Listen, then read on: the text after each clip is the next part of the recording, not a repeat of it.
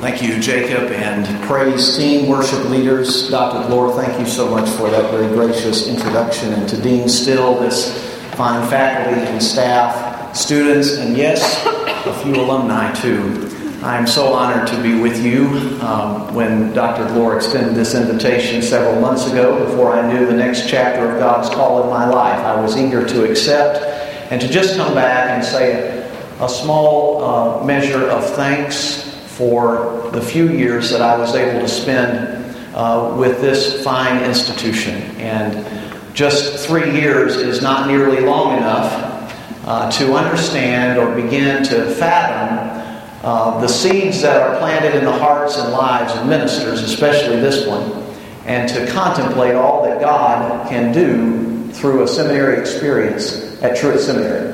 And the way you have cultivated my life, nurtured, watered, and stayed with me through this life of ministry thus far, I can't begin to express my appreciation and thanks for all that you continue to do and what this community means to me.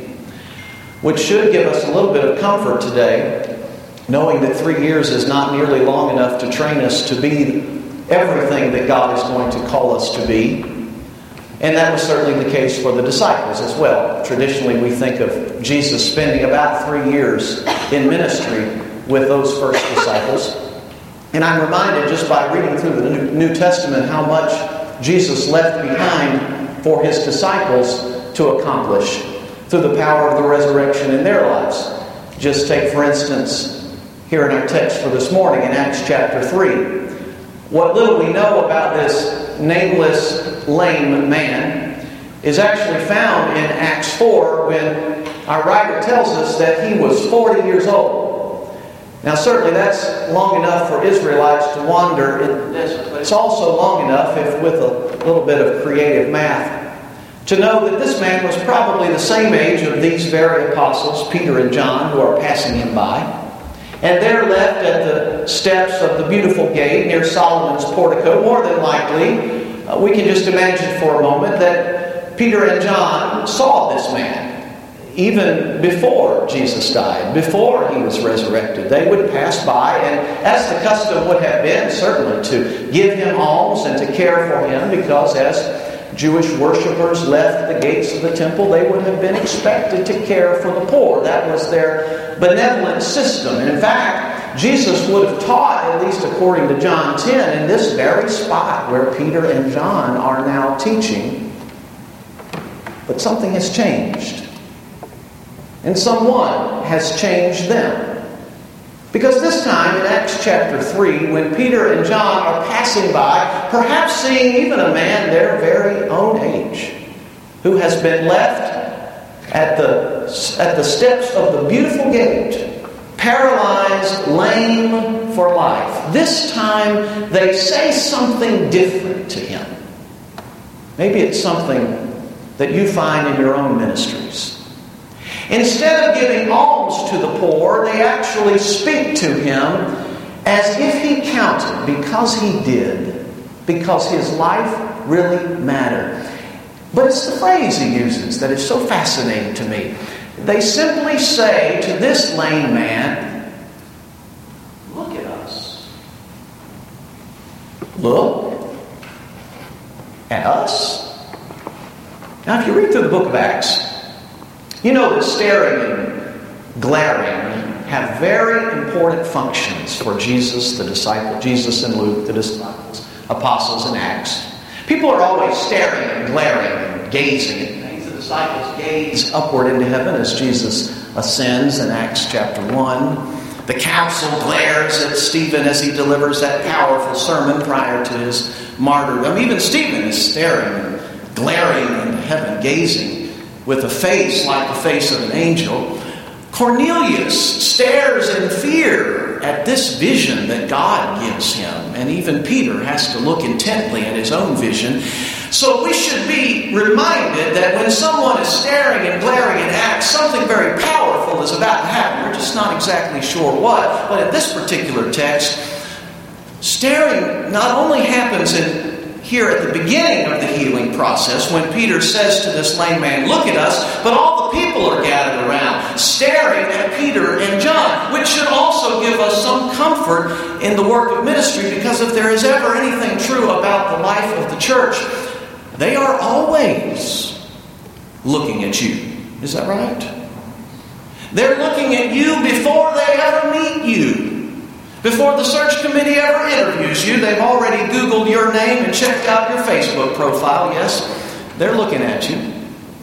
They're looking at you as you greet the worshipers on Sunday morning, as they stare at you in conversation, standing there in the back of the sanctuary, greeting everyone as they leave. Yes, they are watching you, which made me a little bit uncomfortable. The first few times I realized that someone actually paid attention to what I was wearing and how I looked, and they commented on my reaction to something that I didn't even recognize. And then I began to think about this a little bit, and I realized that part of the reason I think that they look at us so intently and they are staring at us is they are looking for something that only we have experienced based on the power and calling of God in our lives, because they are experiencing, much as my friend Michael Parsons here has written about, they are experiencing very much what this lame man is experiencing. They are simply stuck. If there's one thing I have found that believers and non-believers share in this world today, whether people who come to church or people who have dropped out of church a long time ago, they find themselves just simply paralyzed, stuck. Stuck, whether it be in the old rituals of what we have done before, because their dreams are much greater than their memories, or they're stuck at a little league ball field trying to manage the schedules of 2 or 3 children. They're stuck. They're lying in a hospital bed, staring at you as you give them a word of hope before they go into surgery. They're walking through the receiving line at the funeral home, and you're there, and you're standing right beside them. They're greeting people as they come to give them a word of comfort and hope in the midst of the loss of their loved ones, and they're staring at you. They love to watch you. They love it when you hold their baby for that baby dedication and you smile as if that child is the only child that ever mattered, especially after that child just simply throws up all of that formula right on your pressed suit. Yes, they're staring at you. They're watching. Because they too know what it's like to be pulled and torn apart by the very same things that have happened in your life. And what Peter and John do for this lame man is exactly what we do for not only our parishioners, but also our prospects. They say to this man, "Look at us. Look at us," because just a few weeks ago, maybe even a couple of years ago, we were known as, you remember that reputation that Peter and John had? What did Acts call them? The ordinary, uneducated men. That they classified themselves as average fishermen with anger management problems and all the kind of baggage that came from their profession. They were known, as soon as the Spirit fell on them, everyone knew of their reputation so much that they just assumed they were drunk. Because perhaps at some time in their lives they had too much to drink. But now someone had changed them.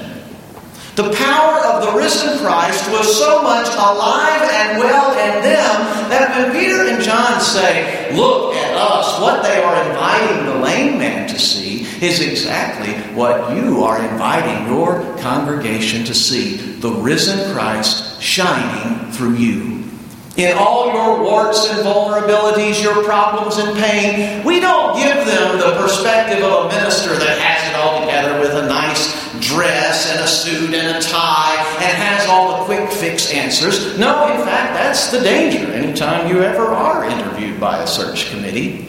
or happen to be there 3 or 4 years and you've tried every sort of method they taught you in life and work of the preacher, and they look at you and say, what is it that we do? The temptation is to sort of revert back to what Peter and John would have normally done. Let me give you just a little silver or gold, Let me give you a program or an idea. I read this website. It was a nice blog. They're trying this at the church down the road that seems to be growing so fast because they have that wonderful new worship leader that, yes, we remember when the youth minister took 100 families and went off and started that church. Let's try to do what they're doing. Yeah, we could give you that, silver and gold. But not you. Because you know how dangerous it is to resort to the quick fix solutions of our world. No, you've been to Truett Seminary, where they're forming and shaping you for a life of character, where you've been through such a transformation process in your life that you know the only thing that you have to offer the lame and paralyzed in your world and our world today is the risen Christ shining through you, which is exactly what Peter says. Silver and gold have I none, but I will offer you the name of Jesus. And in the name of Jesus of Nazareth, he reaches down and grabs this lame man. He lifts him up as if he's taken him right off the pages of Isaiah 35, just as the prophet predicted. That his ankles became straight, that he leaps around. Obviously not the usual reaction to maybe a small group that you lead, but certainly the very possibility that the very people in your life, in your congregation, in your neighborhood, or on your swim team might be the very people left at the gates of religion, but through the power of the risen Christ working in you. That you would reach down and lift them up by the power of Christ in your life. And what does he offer him? A whole new life of mobility and living and serving in the power of the risen Christ. That as the people stand and stare around, Peter preaches one of his powerful sermons about a promise as well as a presence. The presence of Christ is in this man just as he is in the apostles. That if you look back on our lives, you can see a resume full of denials and failures that would not have been possible without Jesus looking at us and looking at you. And one day Jesus will return with that very same power for the world. So now, animated by that resurrection power in our lives, we, by God's grace and glory, extend the proclamation of the unhindered gospel with the only message that we've ever been entrusted with to proclaim in the name of Jesus Christ. Rise up and walk. I mean, just look at our lives. I was an only child from Pensacola. I came to Truett Seminary still wondering about that call, and it's because of professors and church members and friends and community and fellow pastors that poured into me, that helped me work out and learn what it is that God would call me to do and is still calling me to do. And it would only be because of his work in me that I could even stand before you today. Maybe the best example I could give you is after I finished here at Truett and interviewed with 25 or so search committees, a church out in McGregor called, that I never thought that I would pastor, but we found I fit, and I had no idea what I was doing out at First Baptist McGregor. But I had some good training. One of the best ministers I ever worked with in McGregor was a volunteer preacher with Down syndrome named David Zacharias. Now, David's still alive. He lives by himself in McGregor. He's under the care of a caregiver. But at the time, David was cared for as an adult man with Down syndrome by his parents, Billy and Herbert Zacharias. Billy was a Baptist and she chose the church, and Herbert was a Lutheran. So Herbert never joined the Baptist church, but he came to support his wife and his son. But David took care of all of us. David was in charge of the nursing home service on Wednesday mornings, and I was quickly assigned to go down to the nursing home and practice on these nursing home patients who were asleep by the time I ever got up to give my devotional. But it was David who knew what he was doing. Because one morning, in came a woman wheeling in her aged elderly mother who had just relocated to the McGregor nursing home. The woman's name was Laura. David quickly befriended her, as he did everyone, with his wonderfully disarming joy and hospitality. He and his mom sat beside Laura, and by the time the devotional was over, they had already convinced Laura that she needed to come to First Baptist McGregor to stay for lunch, to be welcomed by the church, and to be taken care of. Well, Laura did, and she came a few times. And then Laura invited me to come to her home and meet her husband, Tommy. Now, Tommy was retired from waste management. They lived in a big house out on Highway 84. And I went over to visit Tommy. He was wonderful, welcoming, gracious, hospitable. And he said, "Now, preacher, I'm never going to attend your church, but I would like to invite the whole church out for barbecue."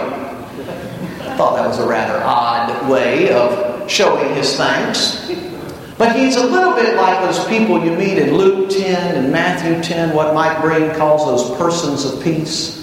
They're not believers yet, but they welcome and serve you and love you. So sure enough, Tommy decided to have the whole church out for barbecue and a festival, all these kinds of things. And so after about 2 or 3 barbecues, I finally summoned up the courage to say to Tommy, "Now tell me again why it is that you won't come to the church." So he said, "Come out to my house and I'll tell you." So one afternoon I went out and had coffee with Tommy, and he looked at me. He told me a story. About 40 years earlier, he had been attending church very faithfully with his wife, and his son died. And for whatever reason, the minister left town that day, and the church never called. Sunday school class never visited. Nobody came to the funeral. And he promised himself that he would never, ever go to church again. And he was stuck on Highway 84 inside a house that had become a prison, walling him off from people of faith. And for the first time in his life, he was finally looking at a church that cared about him. Well, that wasn't the end of Tommy's adventures. And there's much more about Tommy's life that I can tell you, and I never finished working with Tommy. He started sneaking in the back on Sunday nights because we had Sunday night church. He started watching and paying attention, and after I received the call to go to Southland Baptist in San Angelo, I left Tommy in the good care of Billy and Herbert and David and Laura. And they kept loving and nurturing and caring and eating all the barbecue that Tommy could serve the First Baptist Church safely from the confines of his house until my successor, Danny Reeves, arrived in McGregor. Now, Danny is a little more persistent than I am. Danny's now in Corsicana pastoring. But while he was there in McGregor, Danny, too, summoned the courage to work and to love on and come behind all the work that Jesus had left for us to do there in McGregor. The little seeds that were planted in Tommy's life began to be watered and nurtured and blossomed forth, and Danny baptized Tommy on profession of faith. A few months later, Tommy received a diagnosis from the doctor that he was dying of stage 4 terminal cancer and passed away. Danny did his funeral. But not before he had a chance to look a congregation in the eyes. Broken, hurting, yes, wounded people. But what he saw through them is the risen Christ. That's who you are. You are God's agents of the resurrection. You're the messengers. The heralds of the good news of the unhindered gospel, that if God can look at a disciple and stare him right in the eye the moment that he denies him 3 times, and change his life to an apostle who can proclaim the power of the risen one in this lame man's life, imagine what he's doing in you right now. And if you doubt God's power today in your life, well, look at us. Would you bow with me for prayer?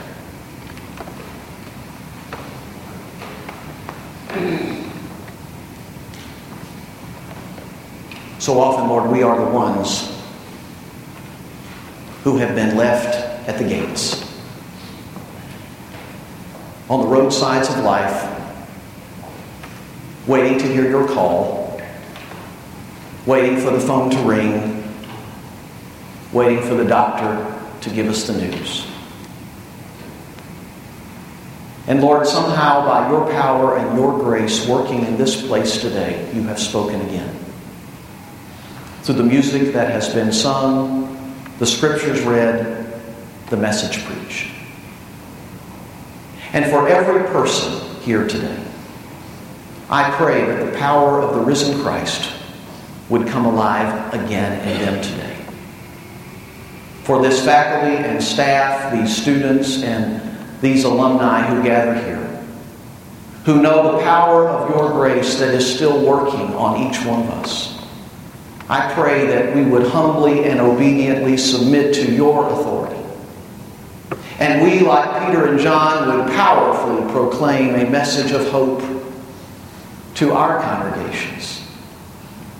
Because right in front of us, yes, even maybe on Highway 84, as we go home today, we will find the next lame man and woman that needs the gospel. Would you allow us to be the people worth watching? In Jesus' name we pray.